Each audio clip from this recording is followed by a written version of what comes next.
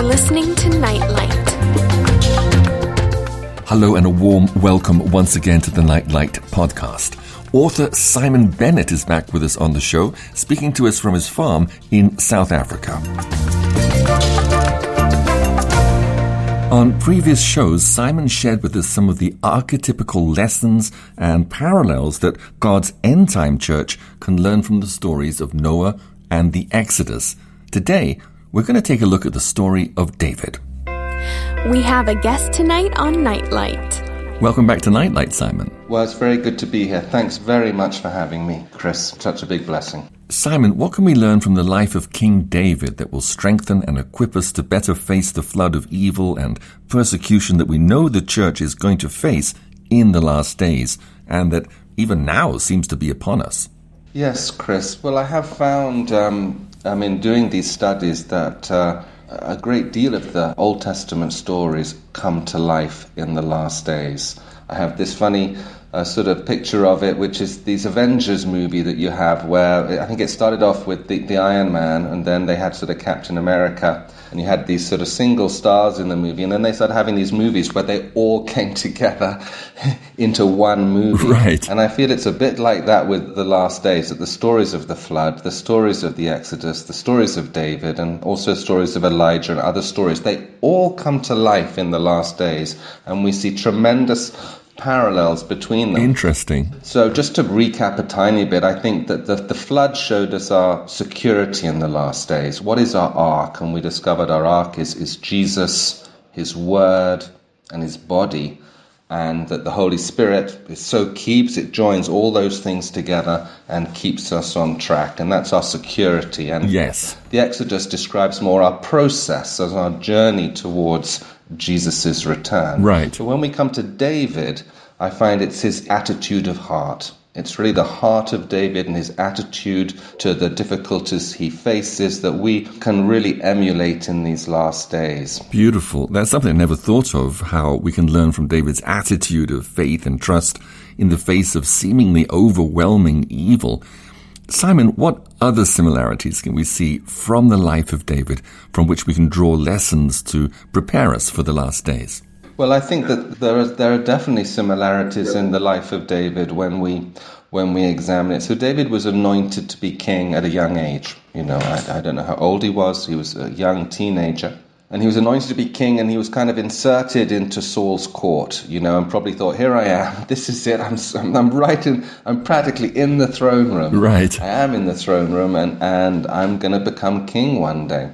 And similarly, of course, as Christians, we are sealed with the Holy Spirit. That's right. Filled with the Holy Spirit, and prepared to be kings and priests in his kingdom. Wow. And so we have the same anointing that David had in his life. And of course, David, he lived with King Saul a lot. And King Saul, he was told that his time was going to be cut short, that he wasn't going to be king, and that somebody else was going to be king instead of him. And in the last days story, we see that the devil knows he has a short time. And this is in Revelations 12. It says he comes down with the earth having great wrath because he knows that he has a short time.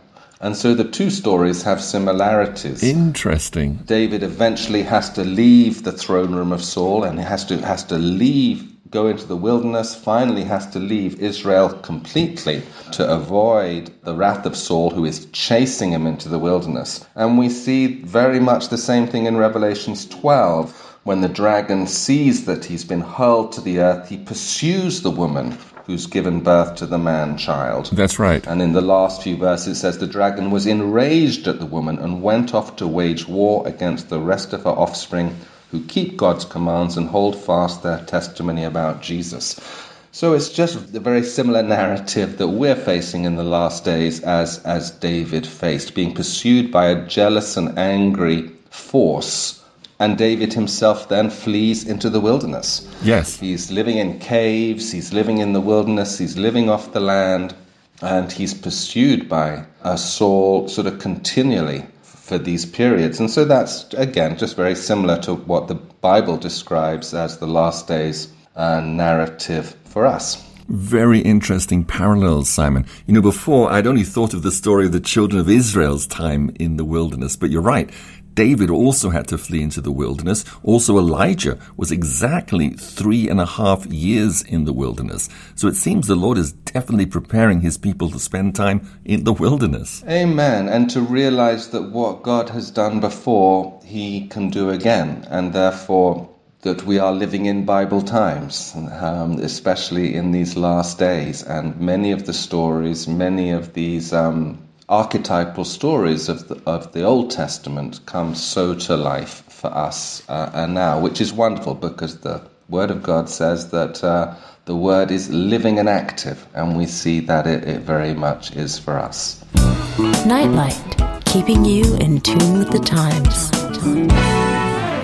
You know, Simon, I sometimes reflect how the Psalms, many of them were David's personal prayers and heart cries and praise to God, many of which he wrote in the midst of being hunted down by Saul or facing overwhelming odds of armies fighting against him. Yeah, that's why they're such heart cries. They're not sort of theological treatises. They're sort of heart cries from the depths of trouble and distress. Yeah, they're wonderful. Right, and David had no idea that his personal prayers would become a book of prayers in the heart of God's Word, the Bible, that would bless countless millions in every generation.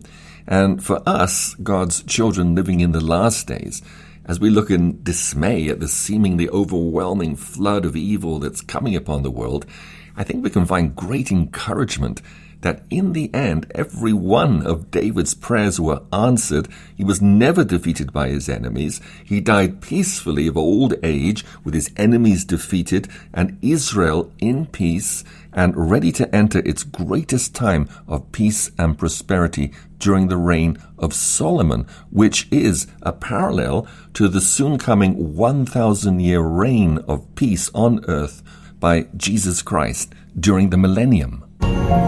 Shining bright through the dark night, you're listening to Nightlight. One interesting teaching I heard recently was of David's experience of rejection. So he was, first rejected by Saul. He went into the wilderness. Then he had to leave his home country completely. He went to live with the Philistines. He actually joined the Philistine army and was fighting with them in their battles. That's right. And then when the time came for the Philistines to fight against Israel, he was rejected by the Philistines. They said, sorry, we don't want you with us when we're scared. And then he went back with his men to find that his whole camp had been raided and all the women and children had been taken away, and his men were about to stone him. Right. So he went through this incredible sort of periods of rejection. And it's in that passage where it says that David encouraged himself in the Lord. So it must have seemed like he was the furthest possible from the throne of Israel. Yes. And on the point of death by his own men. And he encouraged himself in the Lord, and he encouraged his men they could recover their families, and they did. And it was at that battle that Saul died and he became king. So it's a sort of just a great story of victory snatched from the jaws of defeat, sort of thing. Amen. And it's encouragement for us all, I think, that when we face adverse circumstances, that it can be God's path for us to the throne, that one day will be our destiny in one form or another. Wow, yes, we're actually going to rule and reign with Jesus. How encouraging is that? Absolutely, yes. I think it was during the lockdown in England that I was searching for encouragement or searching for what my attitude should be. You're faced with all this media, sort of what you might call propaganda, and you're like, well, what should my attitude be to all this that's happening in these difficult times? Yes. And sort of personally for me, it was Psalm 37 that just seemed to sum up perfectly what one's attitude should be in evil times. And it's incredible that something written so long ago could still be so powerful and so relevant to us. Yes, Psalm 37 is, I think, my all-time favorite psalm. Maybe I can just read through it a little bit, because it's so perfect. It says, "Do not fret because of evildoers, nor be envious of the workers of iniquity, for they shall soon be cut down like the grass and wither as the green herb." So we're not to fret. That's just wonderful advice. As Jesus said, let not your heart be troubled. And then we have what we should be doing. Yes. The next verse, it says, trust in the Lord and do good. Dwell in the land and feed on his faithfulness. Delight yourself also in the Lord, and he shall give you the desires of your heart. Yes. Commit your way to the Lord. Trust also in him, and he shall bring it to pass. Praise God. He shall bring forth your righteousness as the light and your justice as the noonday. Rest in the Lord and wait patiently for him.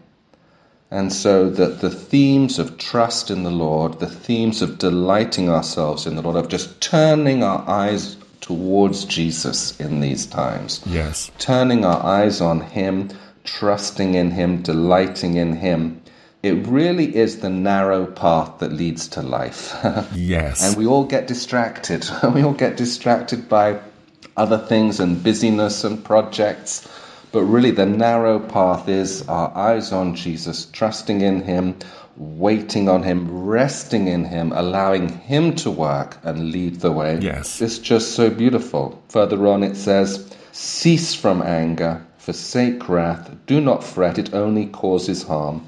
For evildoers shall be cut off, but those who wait on the Lord, they shall inherit the earth. And it's just such a beautiful prescription, a doctor's prescription for difficult times and what our attitude should be. And right. I personally have memorized it, and I think it's just a wonderful passage to memorize as we see the iniquity growing and as we face this sort of darkness covering the earth. It just points us so perfectly in the right direction of a trusting, restful, peaceful attitude. Yes, I mean, in Psalm 37, there are just so many wonderful promises to meditate on about not fretting and trusting the Lord. Yes, there's repetitions throughout that, but don't fret is 3 times. Don't be angry is once. Don't be envious is once. Trust the Lord twice.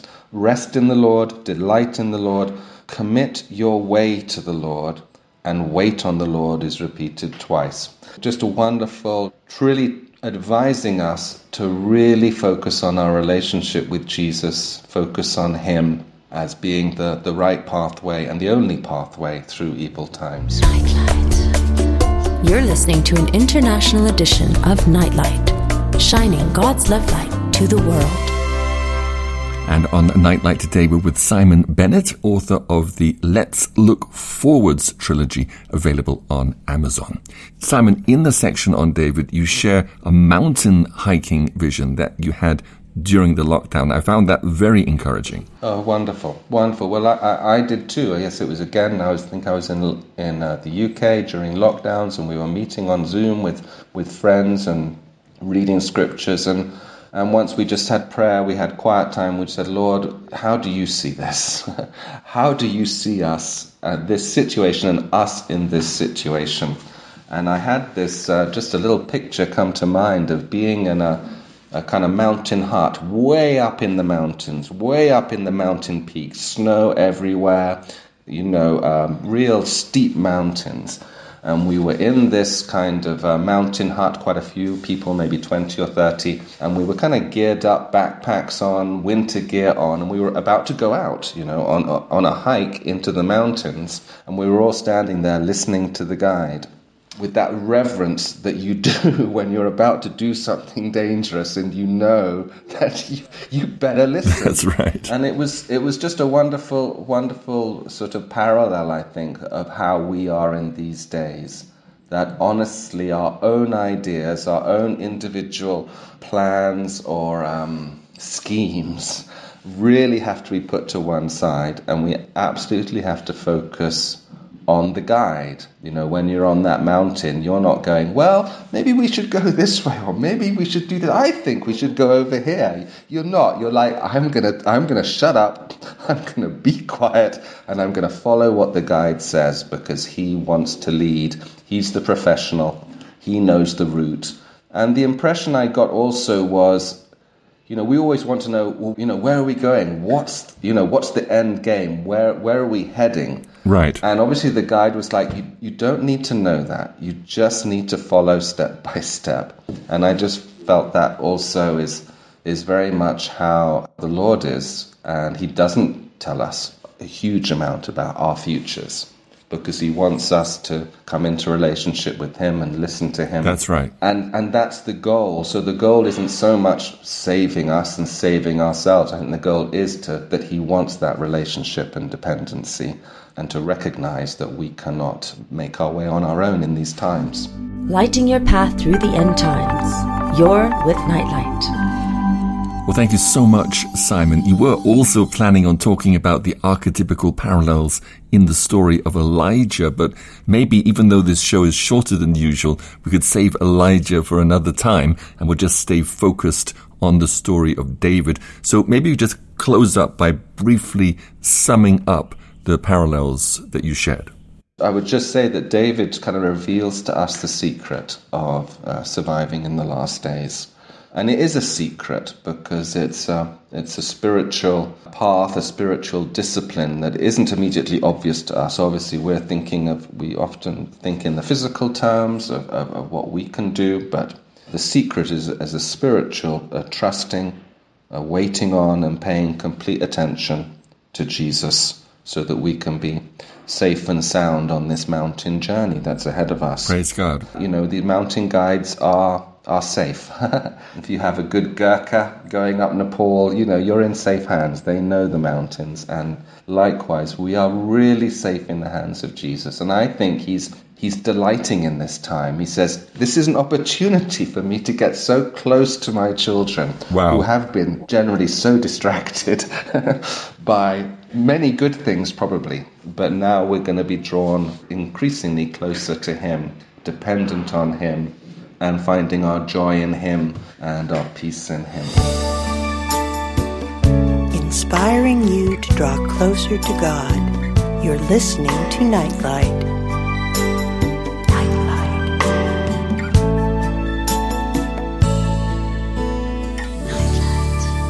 Well, as we do have some time, for those of you who'd like to listen to and meditate on Psalm 37, let's close with my narration of Psalm 37, taken from my audiobook reading of the King James Bible. I'll sign out here and look forward to being back again with you soon for another Nightlight podcast. Bye-bye. Nightlight. Fret not thyself because of evildoers, neither be thou envious against the workers of iniquity.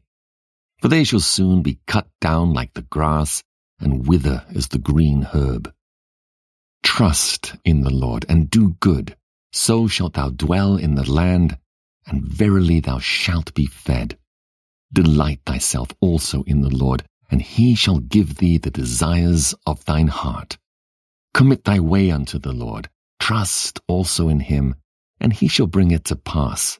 And he shall bring forth thy righteousness as the light, and thy judgment as the noonday. Rest in the Lord, and wait patiently for him. Fret not thyself because of him who prospereth in his way, because of the man who bringeth wicked devices to pass. Cease from anger, and forsake wrath. Fret not thyself in any wise to do evil. For evildoers shall be cut off, but those that wait upon the Lord, they shall inherit the earth. For yet a little while, and the wicked shall not be. Yea, thou shalt diligently consider his place, and it shall not be. But the meek shall inherit the earth, and shall delight themselves in the abundance of peace. The wicked plotteth against the just, and gnasheth upon him with his teeth. The Lord shall laugh at him, for he seeth that his day is coming. The wicked have drawn out the sword, and have bent their bow to cast down the poor and needy, and to slay such as be of upright conversation. Their sword shall enter into their own heart, and their bows shall be broken. A little that a righteous man hath is better than the riches of many wicked. For the arms of the wicked shall be broken, but the Lord upholdeth the righteous. The Lord knoweth the days of the upright, and their inheritance shall be forever. They shall not be ashamed in the evil time, and in the times of famine they shall be satisfied. But the wicked shall perish, and the enemies of the Lord shall be as the fat of lambs, they shall consume, into smoke shall they consume away. The wicked borroweth and payeth not again, but the righteous showeth mercy and giveth. For such as be blessed of him shall inherit the earth, and they that be cursed of him shall be cut off. The steps of a good man are ordered by the Lord, and he delighteth in his way. Though he fall, he shall not be utterly cast down, for the Lord upholdeth him with his hand. I have been young, and now am old, yet have I not seen the righteous forsaken, nor his seed begging bread. He is ever merciful and lendeth, and his seed is blessed. Depart from evil, and do good, and dwell for evermore. For the Lord loveth judgment, and forsaketh not his saints. They are preserved for ever. But the seed of the wicked shall be cut off. The righteous shall inherit the land, and dwell therein for ever. The mouth of the righteous speaketh wisdom, and his tongue talketh of judgment. The law of his God is in his heart, and none of his steps shall slide. The wicked watcheth the righteous, and seeketh to slay him. The Lord will not leave him in his hand, nor condemn him when he is judged. Wait on the Lord, and keep his way, and he shall exalt thee to inherit the land. When the wicked are cut off, thou shalt see it. I have seen the wicked in great power, and spreading himself like a green bay tree. Yet he passed away, and lo, he was not. Yea, I sought him, but he could not be found. Mark the perfect man, and behold the upright, for the end of that man is peace. But the transgressors shall be destroyed together, the end of the wicked shall be cut off. But the salvation of the righteous is of the Lord. He is their strength in time of trouble, and the Lord shall help them and deliver them. He shall deliver them from the wicked and save them, because they trust in him. Nightlight.